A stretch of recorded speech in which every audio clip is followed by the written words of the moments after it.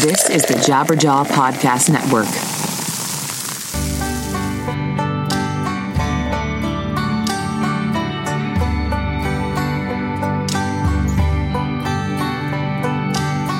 Hello, everybody. I am Ray Harkins, and you are listening to 100 Words or Less, the podcast, a podcast in which we bring on people who are profoundly influenced by independent music, who are creating it, who are doing the thing, and we're celebrating it because, after all, music is so goddamn beautiful. You know, it's I don't want to bring it down immediately, but I've been having a extremely difficult week. Been having some real health issues with my wife, and I appreciate for those of you who have reached out in some capacity and have sent well wishes and all that sort of stuff. But it's one of those things where I basically just revert back to anytime I'm feeling like this great amount of stress, I revert back to this, me being a 14 or 15-year-old boy and just listening to music. And that's exactly what I do. So hopefully music will obviously bring you solace now, in the future, and continuing on through your whole life. Speaking of music bringing you solace, how about the guest this week? Max Bemis from Say Anything, Tounges, and a incredibly prolific musician because this dude's been at it for quite some time, has received a lot of critical acclaim, has received a lot of fan appreciation, and I was a little nervous about this conversation because we actually, full disclosure, we had tried to set this up on more than one occasion, and he might have been in the middle of putting together his Tounges records, and then we had to move some spots and blah blah blah, but the long and the short of it is that once we were on the phone, or technically Skype, it was dialed in, man. Like, I just, I love it when people show up for these things. And it makes me so happy because, not only do I feel lucky that I get to have these conversations, but the fact that people are so engaged and excited to do this thing. And Max was totally a great chat, super open about all of his struggles with depression, addiction, and we just went to a lot of great places, and I'm just really glad to bring this to you. So I'm recording this on Tuesday, the day before, the day before I release it, but, Election Day. So hopefully you did your civic duty and you expressed your vote, and I hope that you voted the right way. And by the right way, I mean you did not vote for Donald Trump. That's just obviously my own personal opinion, and hopefully you did something that, will bring positive change to the country, or basically just kind of, keep things flowing along, and obviously don't give the controls over to a person who, in my opinion, is unfit to be a president. So anyways, there's my political opinion, right? Because you're not supposed to talk about those things. But, I did, because that's what today is, and that's what today is all about. So one last thing before we dive into the conversation with Max is last night I got to watch some of my closer friends in music, band Mooseblood, perform here in Orange County. And again, kind of going back to the music as solace and therapy, however you want to look at it. Yesterday was a really tough day for me, and was kind of just, going through the motions and trying to distract myself from a lot of different things in regards to, like I said, my wife's health. But going to the show and like putting myself in the music and basically just being appreciative for what I was witnessing at that very moment, frankly, it helped me a lot. And whatever, I'm 36 years old at this point. You're supposed to have moved on from like independent music, and you've grown up and you're listening to more sophisticated stuff or whatever, all the cliched arguments that get passed around for people who just don't care about music anymore. And I'm just reminded in so many capacities, in so many different ways, how impactful music is. And so, yeah, I'm really appreciative of it. And so thank you, guys in Mooseblood. I love you, and I am so glad that you're a band. So, yeah, like I said, Max Bemis just dialed in. But, whoa, wait, hold the phone. I need to tell you, because this has been on my mind, because honestly, I've been doing these sort of like, band plugs at the beginning of the podcast for a while there. Sometimes it's sporadic, and sometimes I just trip across something that I have to talk about. And this band, Fossil Youth, is something I absolutely have to tell you about. So they have a new record. It's called A Glimpse of Self-Joy, which is out on November 4th, and it's on a really cool record label called Take This to Heart Records. And again, it's one of those things where this is a relationship that was fostered because the record label hit me up and was like, I love what you're doing with the podcast. There was no ulterior motive. There was no like, hey, I'd love for you to talk about this sort of thing. I'd love for you to like have this band on, even though the conversation eventually led there. And it was one of those things where you sent me the record and I listened to it and I was like, man, this is really good. It's kind of, it's along the sort of emotional rock vein of, whatever, Me Without You. There's some, brand new Taking Back Sunday. There's a lot of comparisons you can throw on this band, but I want you to draw your own conclusion. So we're going to listen to a song called Watercolor Daydream. And like I said, it's from a band called Fossil Youth. So check it out. And then, I'll talk to you about Max and then we'll go in the interview. So here is Watercolor Daydream.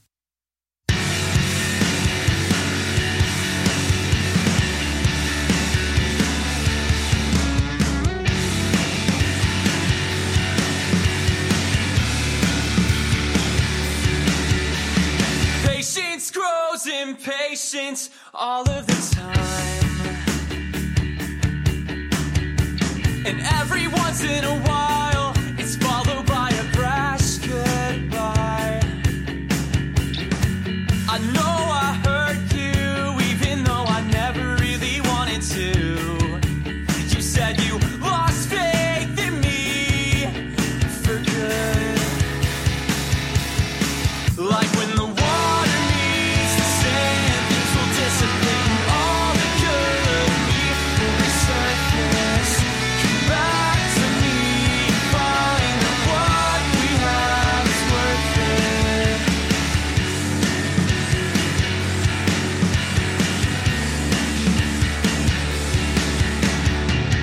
Constant memories flood my everyday scenery. The grass is always greener, where I will never be. I'll retrace my steps, burning every bridge that's ever carried counterfeit feelings. I'll make amends. This time I'll make a difference. Like when the water meets the sand, things will dissipate and all the good in me will resurface. Come back to me, find that what we have is worth it. Salvage every piece, tell me what you do and don't want to see. Envelop every part of me. Salvage every piece, tell me what you do and don't want to see. Be my watercolor daydream.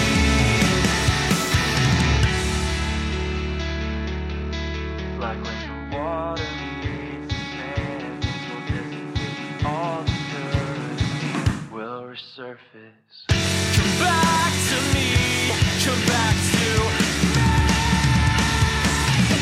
Like when the water meets the sand, things will dissipate and all the good in me will resurface. Come back to me, find that what we have is worth it. How about that, right? Great stuff. Like I said, go check out the band. They're on tour on the West Coast from November 4th to November 23rd. And you can buy the record at takethistoheartrecords.com, or you can visit the band's website, fossilyouth.com. So thanks for creating good music, dudes.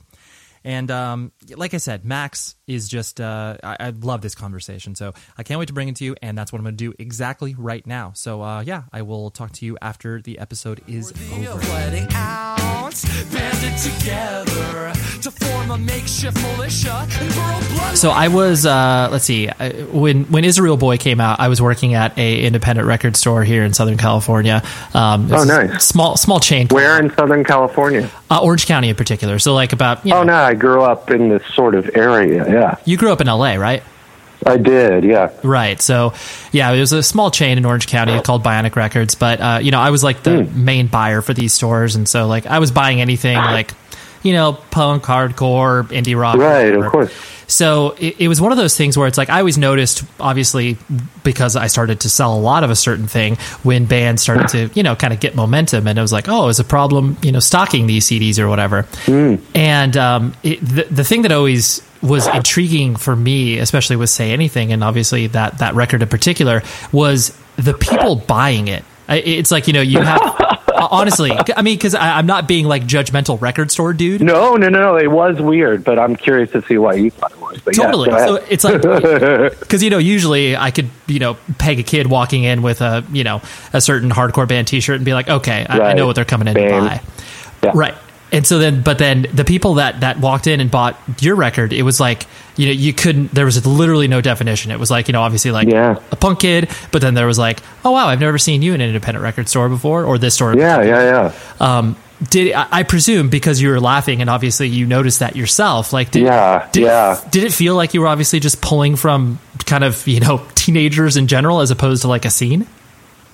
Yeah, it was weird. Right at the beginning, the craziest part about Israel Boy was, I got pulled into this sort of quote-unquote scene, which was really diverse at the time, but it was really close-knit. In LA, there was a bunch of, like, people working together from different labels, mostly from Boston, and because we were signed to Doghouse. Yep, exactly. But like Hydra Head Records was in the same office, and Big Wheel, and all these bands that were kind of all over the place with like hardcore and punk and emo.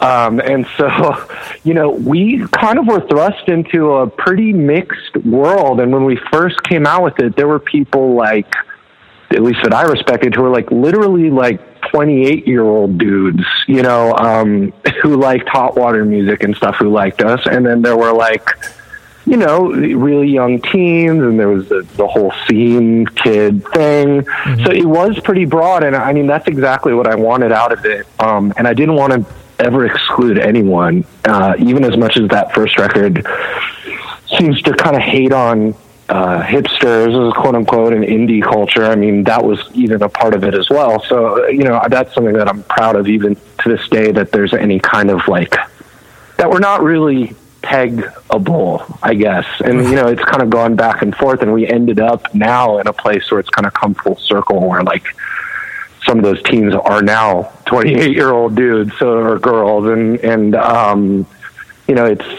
a weird demographic. Yeah. Well, it's funny you mentioned that. I mean, obviously, I knew it came out of Doghouse, but it was like, there was obviously that collective label. I mean, you had obviously, it was, what was it called, Lumberjack Distribution, or whatever. Yeah, right, exactly. But then, you definitely saw those. Obviously, in the early 2000s, people still attached themselves to a particular record label. They cared about, they cared about everything that came out on it, as opposed to now where it's obviously so fractured, it doesn't mean anything. But that's interesting. So that you did obviously find some sort of built-in fan base, so to speak, in regards to people who like, it was really limited, but perfect in a way, because at the time that scene was blossoming. People kind of think of us as coming up. I guess some people think of us as coming up at the same time of a lot of bands, whether that be like the Get Up Kids or Brand New, or Taking Back Sunday and stuff like that. But in reality, we kind of came into the picture after those bands were starting to get big. Mm-hmm. So the built-in fan base was actually pretty broad. If one of those bands, like Hot Rod Circuit, took us on tour, and Recover took us on tour. So if you were to go on tour with any of those bands, you're playing like these packed, awesome shows where everyone kind of listens to each other's bands, and the built-in fan base is pretty incredible. I mean, you see a lot of that same stuff now with bands on like Run for Cover or something, where it's just like all the bands are friends, and you play a tour with any of these bands, and there's actually, people who, just like you said, are devoted to labels, or sort of the collective bandness, or just go to every show. That's kind of like up that alley. So, whereas it was a big thing to be led into that quickly. And, our booking agent, Andrew, was booked all those bands, and, Doghouse, all that stuff. I mean, it was huge for me.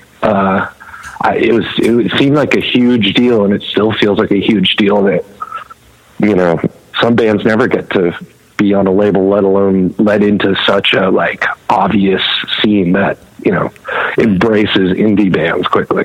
Yeah. Oh, totally. Yeah. You feel like when you step into a wave, you know, pardon the metaphor, but like, you know, you step on like a surfboard that other people have obviously like, you know, been riding, right. and you're like, oh my gosh, like this is a thing. And then, it's so, yeah, it's obviously interesting to track that change, but I was a big fan of the bands too. You know, like a lot of bands kind of purport that they didn't like that music. We were just part of it. You know, we got swept up in it. But I was like a little fanboy. You know, so being a part of that was like kind of like I grew up in LA, so like actual celebrities don't really do anything for me. There's like a lot of them annoy me. But you know, meeting Matt Pryor for the first time or meeting Chris for the first time was like meeting Elvis. You know, like they don't understand it. But yeah. No, that's amazing. So you kind of reflecting on you yourself. You were originally born in New York City proper, or just the state? I was born in New York City proper, but I moved like right around 3 years old, so I have no memory really of it. Yeah, right. LA was the dominant thing. Yeah, because you moved out here because your father was in was he in the movie business or entertainment industry? He was. He's an amazing guy, graphic designer, and he started doing graphic design and advertising. He actually did the cover to Is a Real Boy, but he's made movie posters all his life. He just retired, but he was like a pretty groundbreaking dude in the world of movie posters and tried to kind of make them artful instead of just like a really badly photoshopped picture of Tom Cruise. You know what I mean? Oh, totally. So like, so he was always a big inspiration, but yeah, that's why he moved to LA, but he always kind of hated that part of it, the CD, right? You know? Well, yeah, it wasn't like he was like, "Oh, Hollywood, dude." He was like totally anti. Well, I mean, when you're describing a person who is involved in the entertainment industry as being dedicated to the graphic arts, like, they're not like, oh, I can't wait to, you know, rub elbows and hobnob with. Oh God, yeah, no, he has extreme social anxiety and just like a lot of anger. So he was not excited to hobnob with anyone, but he's a sweetheart. Yeah, that's incredible. And so then, did you know what was your family structure like growing up? Like both mom and dad in the picture? Do you have brothers and sisters? Yeah, they were both in the picture. I had a little brother, 6 years younger than me. Kind of had an idyllic childhood, really. A lot of love, a lot of support for what I did. You know, when I formed the band, I was 15, and my mom would sling merch for us. And, like, you know, it was, like, very, you know, things got dark for me around that age, but up till then, I have no complaints about my childhood, really, except for you can always psychoanalyze anything. Oh, of course. Right. Yeah. You know, figure out why I'm so messed up. Right. But in reality, they were great. And, you know, school was good up until my teen years, and then I just became angsty like everyone does, you know? Yeah, of course. So, prior to that, like, did you feel like you had any real sort of identity? Like, you know, were you a sports dude? Were you into the arts? Like, where did you kind of find yourself being? I was like a movie, games, comics, music dude. So, you know, not like a art geek or a punk or anything like that, even though I liked punk music. I was just kind of a, you know, and nor was I like particularly unpopular or popular. I guess I went to schools where that wasn't as much of a thing. There wasn't as much of a social hierarchy. It was a little more complicated in LA.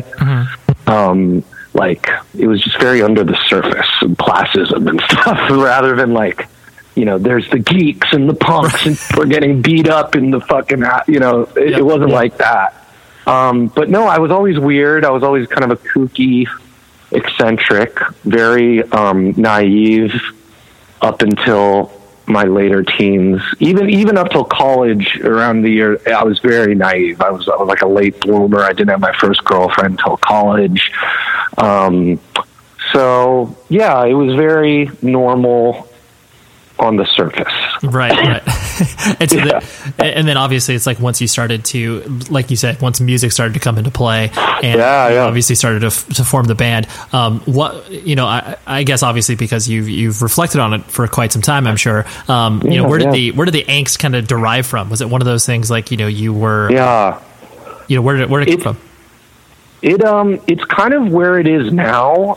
For a while I directed it myself and kind of like individuals or groups of people and just kind of marginalized them for a while there in my 20s and late teens. But in reality, what I've always kind of been angsty about even now is society and the world and how it's run and the systems that are set in place and kind of how people are treated.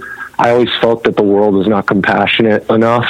We're kind of like living in an illusion that keeps us being mean to each other. I mean, when I was younger, it was less tangible because I would just look at the world around me and be like, why is this happening? How is there even homeless people?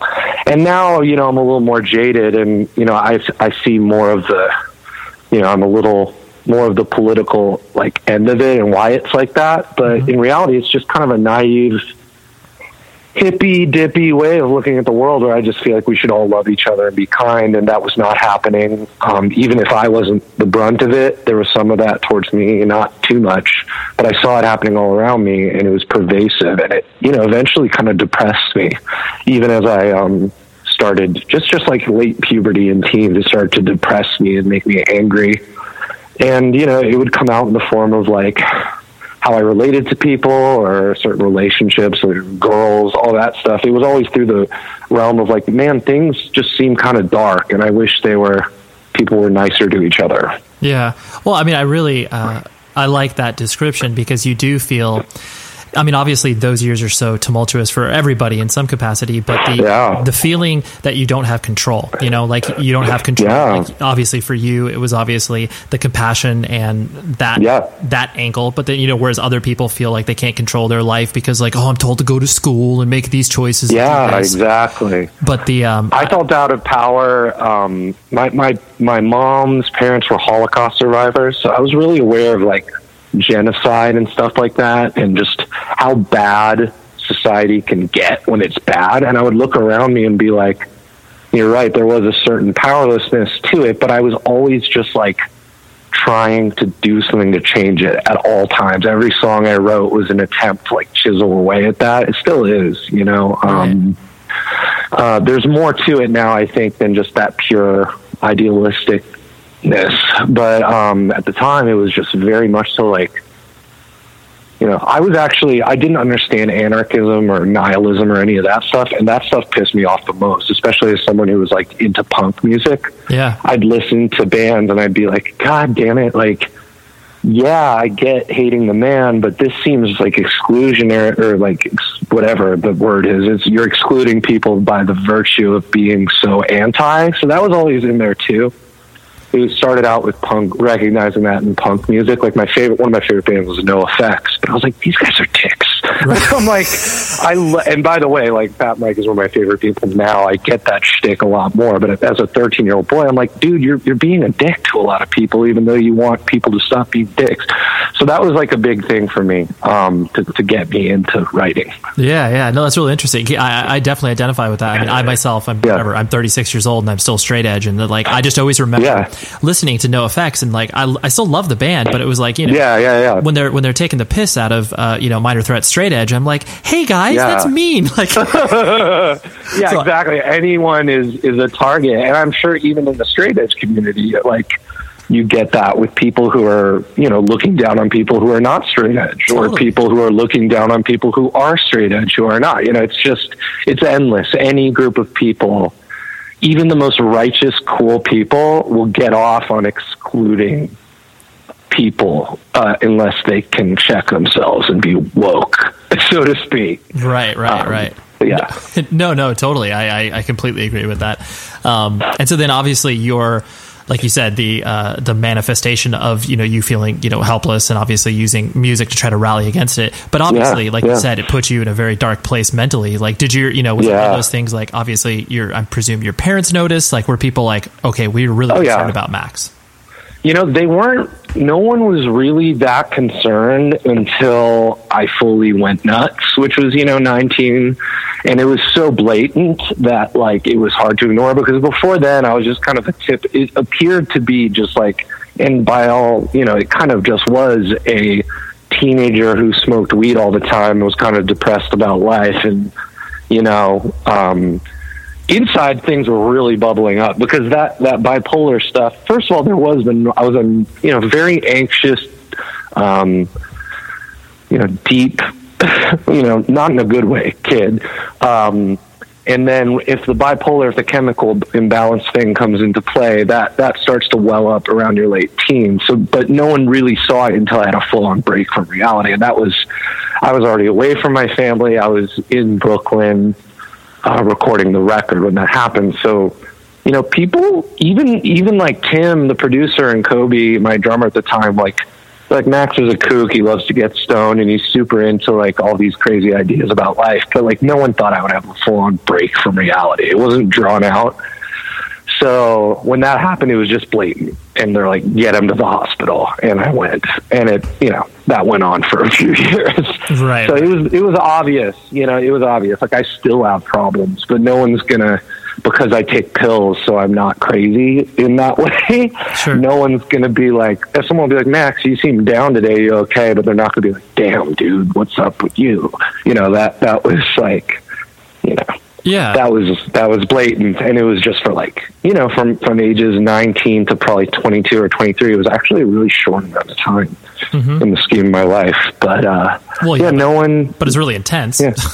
It was super intense. It was like just one of that was the darkest, craziest period of my life for multiple reasons. I mean, I was in a horrible relationship. I mean, horrible, whatever. It was not good. And I was having a hard time kind of definitely dealing with the bipolar stuff, and also just realizing I couldn't smoke pot because I love smoking pot.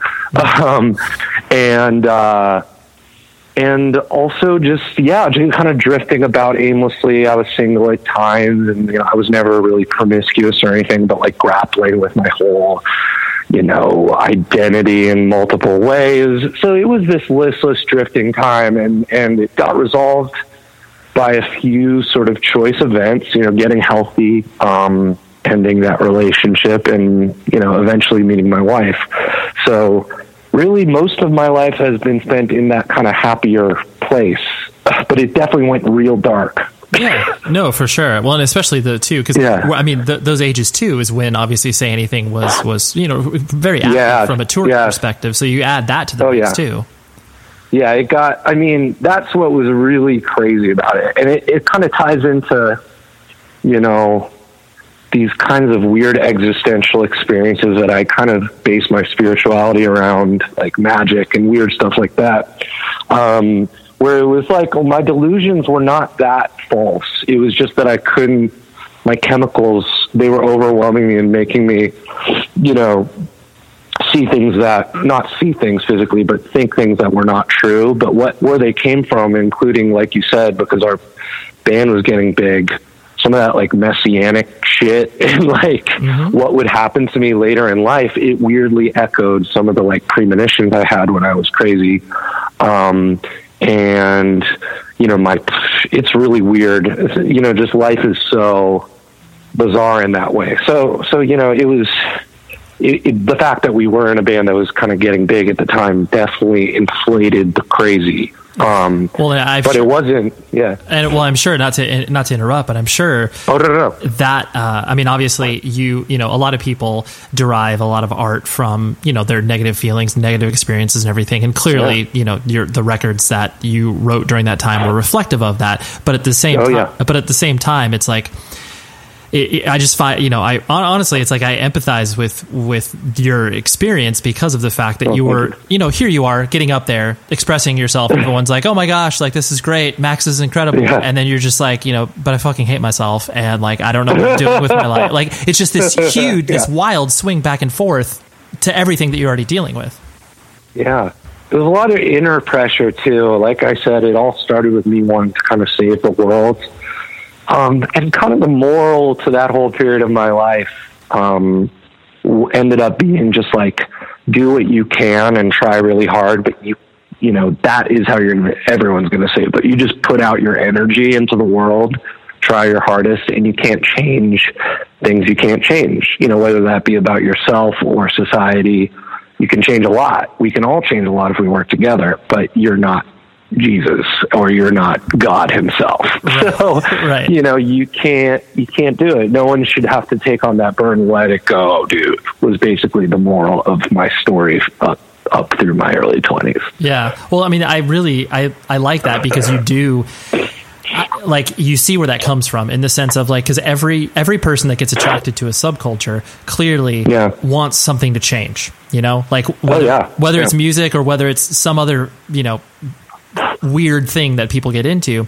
It's not art. Yeah, exactly. And that you want to change something on some fundamental level. So when you feel like you know, when you're obviously taking up like you said, the burden of saving the world on your shoulders. And then when you get relinquished of that responsibility, it's like, oh, so I could just work on myself for a minute. Really? Yeah. And life is so fun and awesome. You know, I was like, geez, I'm allowed to be happy, man. And then, you know, like ever since then, music has been, and art has come from a lot more complex of a place, because I'm still drawing on some of those dark things, but it's kind of one dimensional. You know, if you write about the same shit, if you live the same boring, closed-minded, angry life your whole life, you're not going to really be tapping into the richness of reality. And there's so much more to it than that. There's sad times and happy times, and you know, if it wasn't for the, you know, illusion of it, I think the people who really listen to my music and actually listen to it still, or, you know, take the time to check it out, like they hear that I'm still quite upset at times, and that definitely hasn't changed. But, you know, I mean, it would be sad, I think, if I was a 30-year-old guy and I'm talking about phone sex and suicide, and totally. It would definitely be really sad, you know? Absolutely.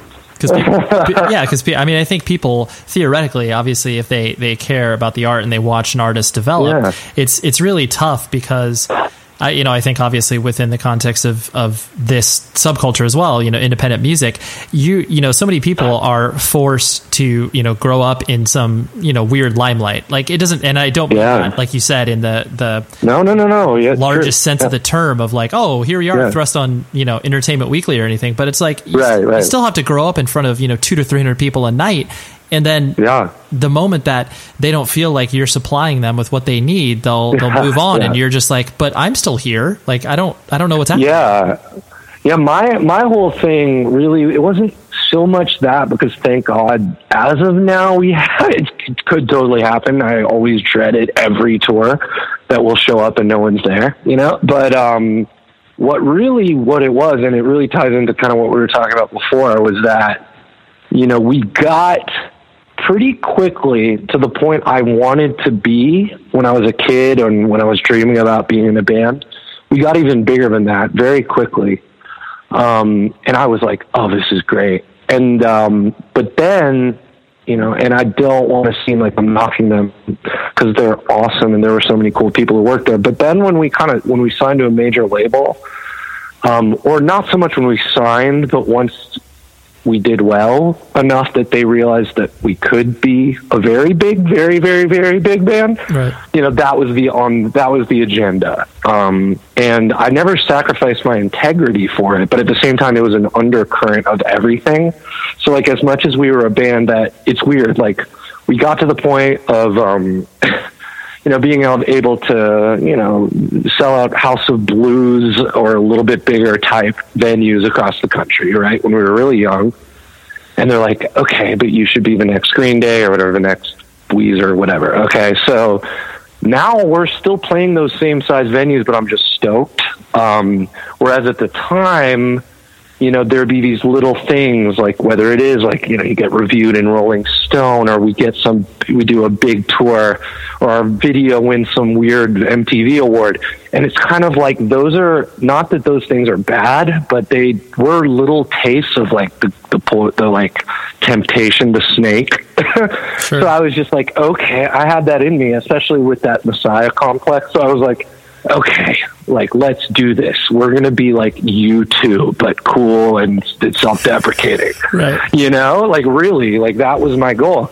And it was the goal up until we kind of like had a really weird restructuring in the band. We got off that label, signed to Equal Vision. There was lineup changes and management changes. And now it's, you know, I'm not trying to be like naive, but it really is purely for the, like, God, I'm so thankful for where we are. I can't even imagine it getting better. I love making music. I just want to keep making music. I love seeing kids sing along at shows and jump around and go crazy. This is fucking awesome. You know, whereas before, the only disappointment and like weird issues I felt was just not becoming, it was that age where major labels would sign indie bands and they're like, this is the next Strokes. This is the next Green Day. This is the next Beatles. Right. So it was like you had to be the next something. It wasn't okay to just be as big as you wanted to be when you were a kid. And that's something I got over. Yeah. Oh no. Quick. Totally. Yeah. When you have to when you make the realization that, like, hey, this thing that I'm doing obviously is, you know, is not going to last forever, but I want a version of it to last for a very long time. Yeah, exactly. I mean, and the thing is, like, you do have people who are in indie rock bands that just everyone takes for granted, kind of, that have been doing it forever. And will probably do it until they die in some shape or form. Right. And that's actually, especially in this day and age with the internet, it's a realistic goal. You know, you can put, even if you didn't have a label, you could put out stuff on your own. People will listen to it. The people who love you will find it. And people will usually come and see you at a show, even if it's a super small show. Thankfully, we have a label and things are okay and good right now on the live side. But if it ever got to the point where I was like, I had to do something else to support myself, which I hope doesn't happen, mind you. You know, of course I wouldn't stop making music. I might take a little break and be like, God damn it. You know, but, you know, there's no reason to stop, especially in my band where the band is me. So I don't have to worry about other people leaving or totally. It's you. Why would I stop? Right. You know, there's literally no reason. I'm very, very excited to tell you about this amazing sponsor that we have on the show. So pardon the interruption. I'll get back to Max in a minute. But most of you have probably heard, or at least heard someone speak about, Berklee College of Music. So it is the creme de la creme of music school. Whether you're a performer, whether you're a songwriter, whether you want to be in the music business, they don't mess around. They're located in Boston, Massachusetts. And so, you know, a lot of people are just like, well, that'd be cool one day if I could go there, but I don't have the money. I can't move to Boston. Dude, check it out. So they offer online courses and programs that are taught entirely on the internet. So you never need to go to Boston, Massachusetts and enroll and live there and do all that. Whether you're a musician, a producer, a songwriter, or an industry professional, Berklee Online has the program that is right for you. I'm pointing at you. Berklee Online offers courses and programs for all skill levels, even if you're just a beginner and getting started, or if you're a seasoned vet. Courses and certificate programs are open enrollment, so there's no admission or application process. Berklee's online classrooms are super interactive. Classes are capped at 20 students, so you'll always be able to speak to your instructor. Berklee Online also offers fully accredited online bachelor's degree program. Degree majors include music production, music business, guitar, songwriting, and more. And tuition for this is 64% less than if you were to actually attend it in Boston. So please go to online.berklee, that's berklee.edu/words. Please, this is an amazing school. They do not mess around. They bring in professional people who have done the damn thing. Like, I totally remember a music business class that I took at a local community college, and they had a guy talking to me about sheet music. This is in the 90s, people. You are not going to have that experience at Berklee Online School. They have people who know what they're talking about, who've done the damn thing, and want to pass along that knowledge to you. It's incredible. I could not be more passionate about this. So like I said, go to online.berklee.edu/words and get smarter and come hang out in the music business, or come hang out and perform for me, okay? Because who knows, maybe one day I'll bring you on the show. All right, here's the rest of my conversation with Max. I mean, Say Anything is your first band, right? Like, or did you have? It was, yeah. Yeah, and that's weird. That doesn't happen. Yeah. Because normally you should have like maybe one or two terrible punk bands that have horrible former names. members of the Fruity Tooties, whatever. Exactly. Totally. Actually, a Blink-182 cover band. I mean, we were kind of, we just. But you were just called Say Anything. yeah, exactly. But yeah, no, I love that. I love that there's continuity and a really long story to it, and a lot of the bands I admire have that. Right. It's like there's just a crazy trajectory of evolution. No matter what your success is just everything. It's almost a story. All the songs tell a story, and the artistic growth tells a story. Yeah, absolutely. And so when you obviously those years that you were touring, I mean, you obviously still tour, but the experience of you kind of just being like you mentioned before, obviously you're in the machine. You're like, okay, well, we're doing this because there's momentum and blah blah blah. Yeah. Did you enjoy like the touring experience and kind of that visceral connection? Always loved it. Always loved it. I mean, there were times where I was exhausted and wanted to get home and see my family. There's always that. That's just part of it, like any job. But it hasn't gotten old for me ever. There's definitely been shows where I'm sick, or that time I threw up on stage and then they showed it on the internet for everyone. There's been a few incidents where it's not exactly comfortable, but I've never had like a blasé attitude. It's part of just the fact that, man, I just don't take it for granted because I was the kid at that show. They were the peak of my going to shows, and like my favorite shows was when the bands were playing venues that are pretty much the size that we have always played, because like I said, we got to a certain point, we didn't get bigger and we haven't gotten smaller. So those are my favorite. When I used to go see Saves the Day and like the Vagrant Across America tour, and like it would be at the House of Blues in LA, and I'm like, oh my God, there's like 1,000 people here, like 800 people screaming along to this heartfelt song. I'm like, I know we'll never get there, but man, that'd be freaking cool. I didn't even think it would really happen. And the fact that it has happened, I can be the person in the crowd. I feel like I've become part of the audience when we're playing, and I try to see it through their eyes as well as my own, and it's really powerful. Absolutely. Well, yeah, you always want to kind of root yourself within that mind frame, because then if you get too far removed from that, you don't even remember why you're doing it in the first place. Yeah, you're like, what am I doing? This is silly. Totally. But obviously, if you've seen me play, I don't worry about that. So you're good looking like a complete fool. Pretty loose and limber up there, not in a good way, but right. Yeah. And so you obviously, because Say Anything has ostensibly been your your sole vision from that perspective. Obviously, working with a variety of people throughout the years to bring that vision to fruition. A lot of the business stuff has obviously fallen on your lap, I presume. Did you kind of take to that right away, or was that one of those things that you had to learn? Yeah, I did, because it was fun, and it's still fun for me. I mean, it's especially fun now because I'm on a badass label that lets me do what I want. And we even got lucky. We had a cool A&R guy at the label we were at, and right until the end, that's when they started to like get whack and try to make us do really embarrassing, stupid shit. But literally the whole time, it's been this cool adventure, and all the things we decide on, whether it's like album art or how to make a video or how do we present this tour, who do we want to tour with? That's fun stuff. I know it's not fun for everyone, but for me, the whole idea of being in a band and the practices behind it, if you're coming from a good place, it can be a really fun thing, because it's like, I'm a spoiled fuck. Like, think about what so many people have to do for a job, or people who are like starving on the street, and I'm like, oh, I have to worry about this. Right. Right. Oh God. We should be getting $100 more a night because of this or whatever. Yeah, I'm seriously, because I just wrote a song. Seriously, anyone can do that. I mean, it is a lot of luck. I'm not saying talent doesn't exist, but also luck and circumstance has a lot to do with it. And just I never forget that. And I'm just I always wanted to be in a band. I don't want to be doing anything else except for like writing, which I'm also doing. So like, what's the problem here? You know, like, you know, the business is hard sometimes, but it's like, this is what it takes. And it involves fun, creative stuff mostly.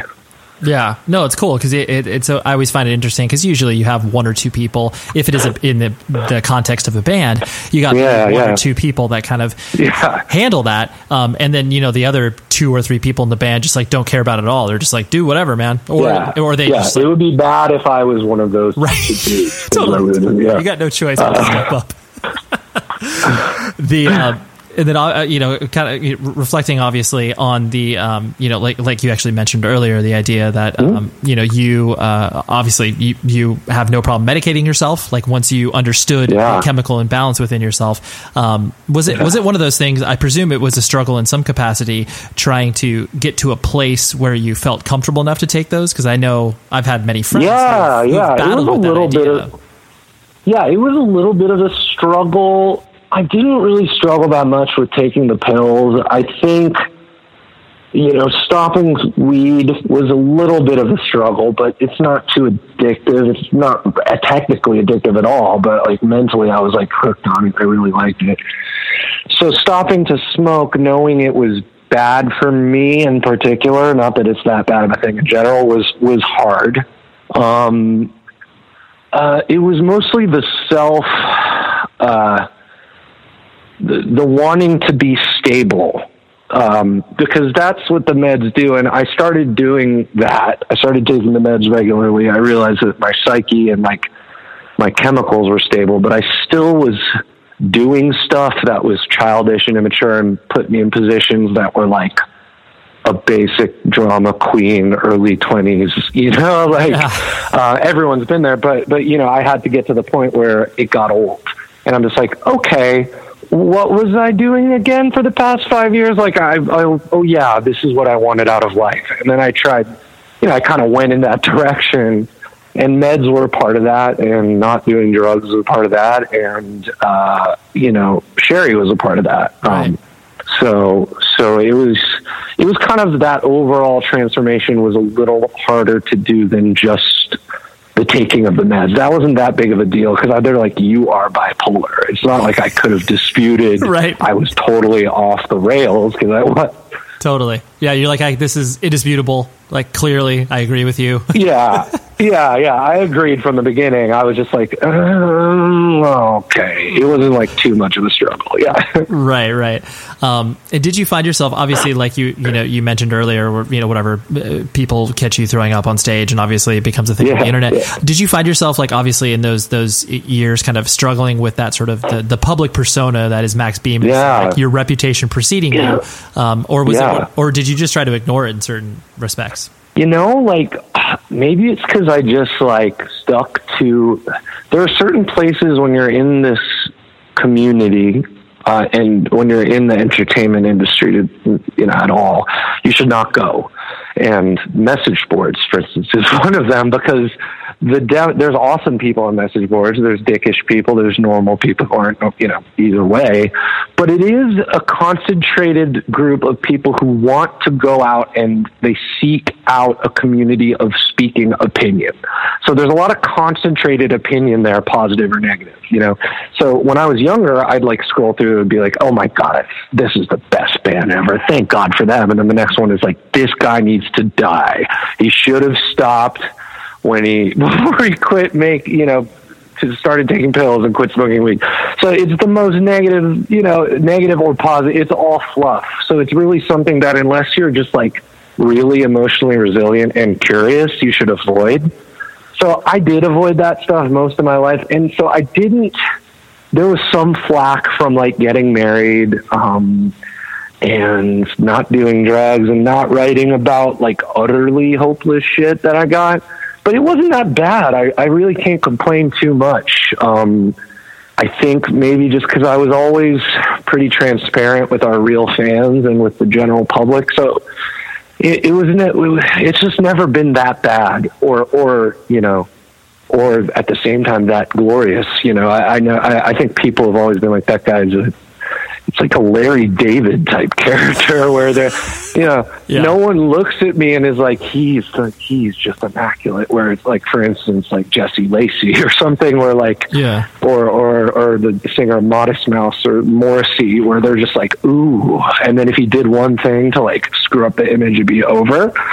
Whereas me, it's kind of like, here's this schlubby guy who could kind of do anything, and it's all within reason, and he seems to be pretty honest about it. So people just like weren't really that surprised, I think. And if they were, it was a minority. Yeah, no, that definitely makes sense. Because when you're not, when people obviously expect something from you, and then you don't give it to them, they're just kind of like, oh, it just kind of goes away pretty quickly. Yeah, I never promised that much. I was like, that's good. I think I've upheld anything that I did promise about the world or my values, generally. Like 90%. Yeah, so that's cool. And so when you, obviously when you were, like you were mentioning earlier, when you guys were thrust into certain situations that were kind of like, oh, this is weird. Like we're getting nominated for an MTV award or whatever, all these sort of like surreal circumstances. Does one or two moments kind of stick out to you of being like, dude, this is, I mean, I know they all in some respects are pretty cool, but was there one that just kind of like, oh my gosh, this momentum is like, I don't even know where we're at right now. Man, for me, it's harder to think of things that were indicative of our momentum. I remember it started to all blur together after a while when we were on the majors. Like when Is a Real Boy got big, I remember a lot of things during that period that were really cool, like going to New Jersey, where all my favorite bands were from, and playing this, decent sized club and having kids sing along like it was so seldom in California. As you know, it's like not as, I mean, maybe in Orange County there's a pretty cool scene, but not in LA. Los Angeles, it's a different beast. I was like, all I wanted to be was like a kid from Jersey or something, so going there and like, and like our first few times where we would, we played Bamboozle or Skate and Surf, and like we were the first band on. I'm like, what the hell is going to happen? I had no idea. And then you see the sea of people singing along. That's pretty crazy, but that was early on. And once we started to like, get things like weird mainstream recognition, like I almost like it would take effort to go in and think about things that really impressed me. Partially, I think because my goals were so lofty, and partially because I didn't really inwardly care about any of it. Mm-hmm. So I remember things like meeting Chris Conley for the first time and him being a huge fan of my band. And that was probably, to this day, I think that's the coolest professional moment of my life. Right. Because Chris is like my favorite singer, songwriter, dude. And like, he was the guy I looked up to from the beginning of being in a band. So like that was life altering, and just all that stuff. I remember when Andrew or booking it, like it's almost mundane stuff to people, but just like getting our booking agent, who was like the biggest booking agent in the scene, things like that like aren't necessarily big, but they're still huge milestone. But huge. To me as a kid they were huge, and then it was kind of like, oh, I'm happy, and everything else kind of just blurred. Yeah. No, for sure. It's totally, those things that, because it doesn't even need to be like, oh, I remember the time we played in front of 25,000 people. Like, those things were not even that cool. Like, I feel like our biggest show, some of the festival shows were really awesome where people were just going crazy, but I'm sure our biggest show is like opening for Dashboard or something. It's like Radio City Music Hall. And I just like, that was cool. I love, Chris and stuff, but like, that wasn't as cool even as playing, before, like, even like a tour that we're going to do this year where we play in front of like 800 to 1,000 kids and they all know the words to like a new song. That's cool. Yeah. Absolutely. That's meaningful. And you, obviously you enjoy very, very much to collaborate. It's been, almost on every single one of your records, you've obviously collaborated with other musicians, and then obviously with your Two Tongues project with Chris. Yeah. Is it just one of those things? Because, I know a lot of people that kind of, work under the circumstances that you have, or like you said, say anything is you. Yeah. sometimes don't like to collaborate. You know, you're just like, maybe you're gonna have like a guest vocal part here or there, but like you've always been like, no, dude, like we're in it. You're gonna be like, you're gonna be super committed to this. So like, was that sense of collaboration always something that you really wanted to foster within the context of the band? You know, it wasn't actually, because I started out doing everything really except for drums, and there was some bass done by my buddy in high school, and we were a band. And Kobe did, you know, a lot in terms of writing drum parts and everything. But when it came to Is a Real Boy and like our stuff we did on our own before that, it was all me, and I was OCD and obsessive, and only I could do it. I was never hard on anyone or mean, but like I was hard on myself, and I needed things to sound perfectly exactly how I wanted them to be.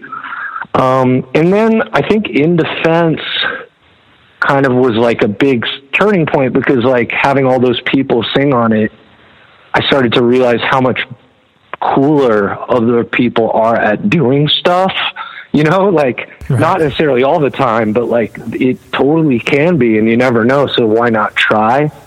I let Alex, who was our bass player, and he came up with all his bass parts, and they were so much cooler than I could have done for that record, in my opinion. And, you know, I think I stopped being as anal. I was a little anal on the self-titled record. And then after that, it was like, I don't know, it just became it's like one of the only, not the only, but like, it's honestly what turns me on a lot about making songs now, seeing what other people do with it, and it's becoming something other than like what's in my own head. Because, you know, if when you write a song, it kind of just loops in your head forever, and you have this kind of arbitrary arrangement for it in your head, and it's just like, okay, if I just hear this put out the way it's been going on in my head for 6 months, I'm going to kill myself, and then have to play it over and over again. Whereas if someone plays some kind of crazy drum part or a weird loop or whatever they do, or, you know, changing lyrics even, it's like, wow, I can listen to this. I can actually enjoy this. You know, I can listen to the things I can listen to the most are the things that I collaborate with, and to enjoy it. Like, I cannot listen to Is a Real Boy because it's all me. Right. And it's just so, I just know how much effort everything took. It reeks of effort, as Chris Conley says. Not about that record. He loves effort. But he does say that about things. And to me, it reeks of effort. Right. No, I like that, because I know, just for a lot, you and I have many mutual friends in regards to just whatever, like, you know, Jeremy from Touche Amore and some other people. Yeah. Not doing name drops, but just the nature in which you approached the people doing vocals. You know, it was basically you just like, you sent it through and you were just like, yo, do what you want. And it's like, it's weird that I do that. I mean, I forget that until I hear it, and then I'm like, I had nothing to do with that. That was all Jeremy. And so now more than ever, I tend to do that. It was subconscious at first. I was just like, wait, he's so good, let him do it. And then it kind of became like almost doing it on purpose to challenge myself and to challenge the notion of Say Anything being all me. Because it really isn't. It's never been, you know. I mean, we could have done that. There were actual opportunities early on to be this solo acoustic guy. Right. And I just didn't want to do it. It just, you know, it'll never be I'll never be even like Connor Oberst, I think. People just don't really think of us as a singer-songwriter project, and that's because other people have made my music not like that, you know? Yeah, totally. No, that's a really good point, because that was actually something I was going to ask, where it's like, you know, I'm sure at one point there was that, you know, that dividing line where I'm sure people brought up the idea of just like, well, hey, Max, how about you just do this as like your own thing? And like, you don't have to, you know, you don't have to call it anything. You can just call it yourself or whatever. And so, Max Bemis. So awkward. That was how it started, oddly enough, was that I got an offer to be me, you know, and I guess they would have let me call it Say Anything, but we weren't really talking about that at that point. I literally almost got signed when I was 15 before I had even played a show. And that's how I didn't know I was good enough to play shows or be in a band. And that happened really weirdly. And then I was like, oh, okay, well, I can do that. I got really close. I'm like, no, I just like Saves the Day so much. I want to be like them. And, formed a band that sounded a lot like Saves the Day. So, it definitely, that's how it started. Right. Well, tell me about because that obviously is a weird experience, like getting, whatever signed when you're 15. So how did that even happen? Because you obviously weren't going out there and trying to make this a thing. It was an arbitrary decision, completely random, that I was online friends with Drive-Thru Records. Of course. And not even that. I became online friends, but I was more I actually emailed them out of the blue, and I'm like, can I use one of your band songs in my student film? I wanted to be a director. And then they said, yeah. They're like, what's up? This is cool. You direct films. I'm like, yeah, I also write a little music. You guys ever want to hear it? I'm like a total little fanboy. Right. I wouldn't even do that now because I'd be too embarrassed, but I did it then. And they're like, hey, just whatever. Come by the office and play us something. And then my mom drove me to their offices, and I played them really nervously a few songs, and they're like, we'll sign you. And that was just that moment actually stands out, because I'd say so. Yeah, it was insane. I was freaking out. Getting to go home, they let me pick all the records. I got them for free, CDs, and the Newfound Glory are expanded. Of course, totally. And I was just stoked. And then it kind of got to the point where it was do or die with that situation. I was like, I'm gonna form a band, and they didn't even like the band. I think they were like, go back to being acoustic. And they're really sweet, but it kind of made a weird, awkward situation with them. And then I kind of just moved forward with the band, and that was a sluggish thing. We didn't get signed till I was 19. So, it was retreating and then building it up organically. That's wild, because obviously at that time too, you say Drive-Thru Records now, and obviously it's meaningless to most people, but then people of a certain age are just Drive-Thru Records had a stage at Warped Tour, blah blah blah, but again, it was such fucking blind luck. It was complete blind luck and timing, right. If it had been Drive-Thru Records, it was even cool because it was at their pretty much at their peak or about to be peak of becoming this weird phenomenon. Right. So, I think had they been a little bigger, they wouldn't have randomly invited this kid to play for them or thought about signing him. And then, and had they been any smaller, I don't know if I would have even heard of them. So it was a lot of weird circumstances. Yeah, no, that's super weird. There's a few things I want to hit on before I let you go, but sure.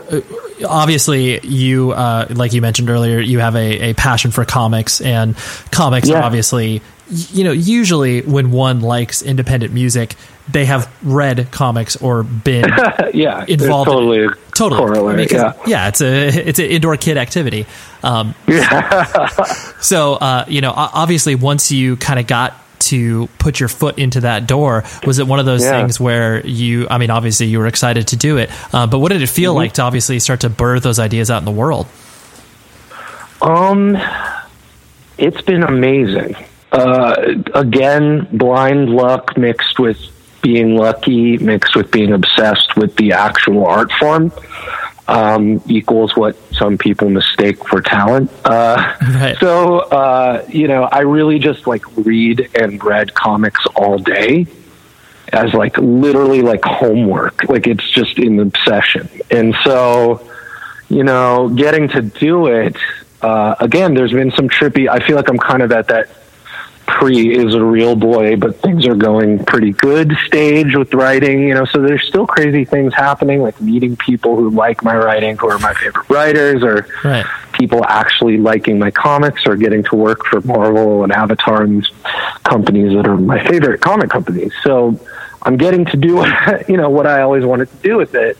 And actually the one thing that I've learned from it is from music and applying it to comics is not to do what I did with music, where I get these things that make me happy because they're substantial, but I have this pressure to outperform myself and be, you know, so as I said, I was trying to be Bono at that.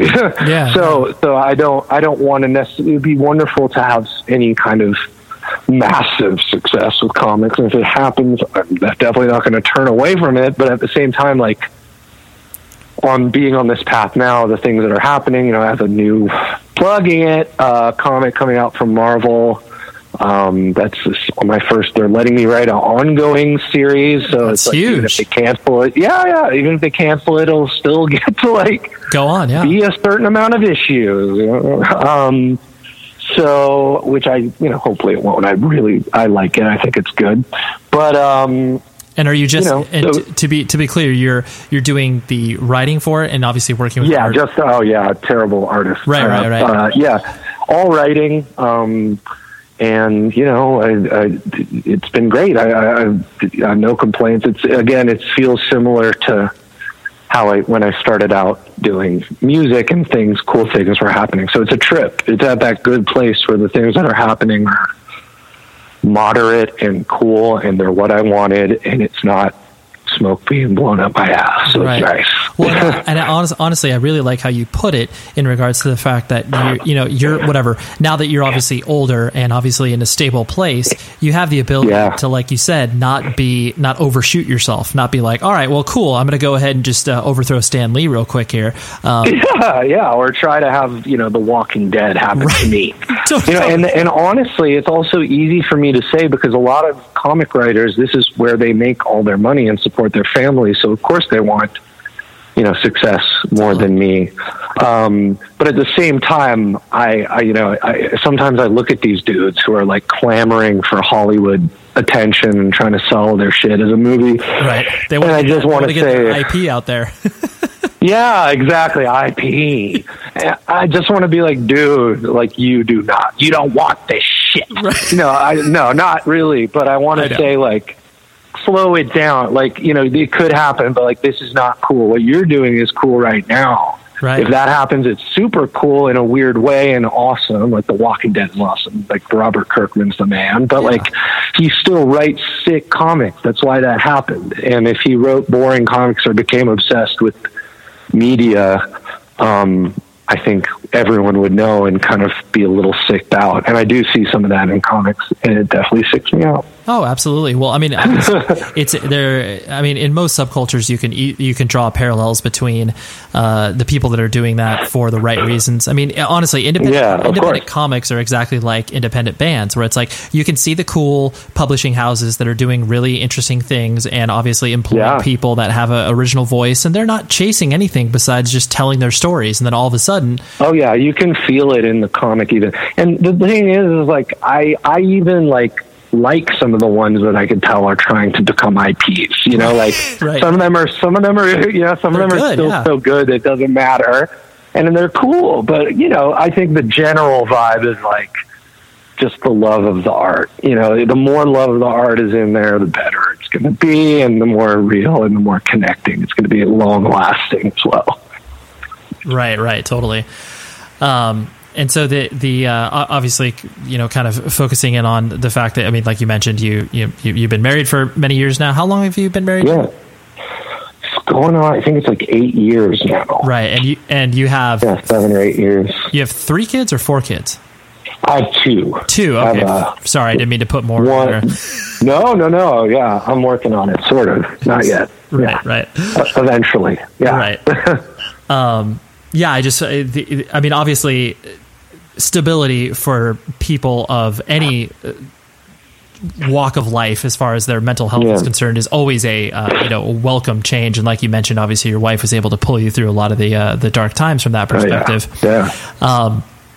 Is it one of those things where, like, you look at obviously the stability you have in regards to your family now, and you're, in some respects, do you wish that you obviously had that when you were a little bit younger, or is it like, okay, or I don't. That's a good question. That's a really good question, and I don't at all. I don't regret anything in my life. And in fact, when I met Sherry, it was kind of like fate rewarding me versus like fate being like, get your crap together now. you know, like you need, and then like being with her and then like she fixed me or something. Like she does fix me in a way all the time, but that's still going on. You know, it's by the time in a broader sense, in terms of taking care of myself and being centered, that happened a little bit before I met you. Not much long. It was really a pretty short gap, but it was definitive as to when I kind of turned things around. And there was a chance I could have lost it again if I didn't meet her. That's a big deal. But I really think those things happen to people, and you get stability when you kind of build it in your own mind and you're ready for, you know, I'm not saying it's impossible for someone to come really broken into a relationship and grow. But I mean, I think part of why me and Sherry, you know, worked out so well was because we both had been through a lot, but we also were like, knew what we wanted. And we had the will, you know. It's hard to just not have the will to be safe and have a safe environment, like you're saying, without knowing you want it, you know. And I wanted all this stuff so much. And now I'm living in it, and it's wonderful. And, you know, I don't kid myself. Then it's always what I wanted.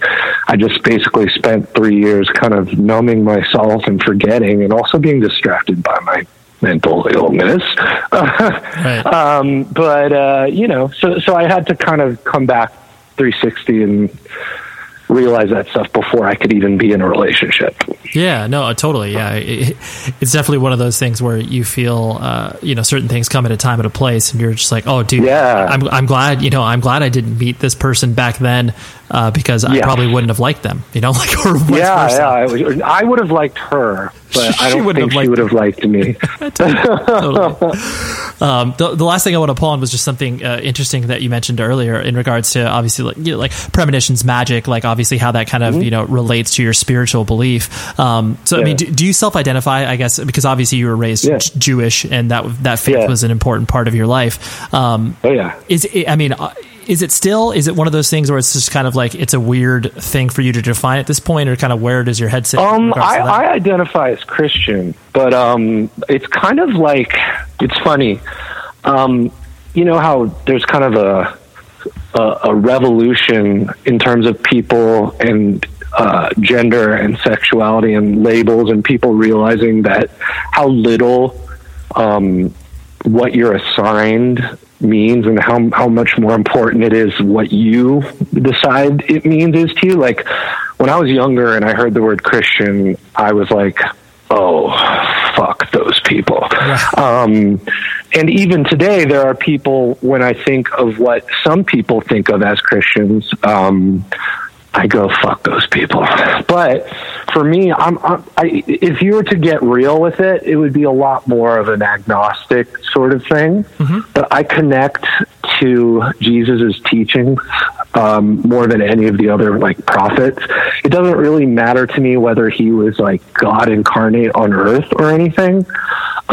He could have been. I'm like a really weird dude, so I believe in aliens and shit. He could have been, but at the same time, he could have just been this cool, sweet dude who had all these teachings about peace and acceptance. And those are the things that like connect most with me. Right. So, you know, and I am spiritual. I believe in like a universal oneness, and I don't mind calling that God, you know, mm-hmm. But at the same time, I can relate to atheism.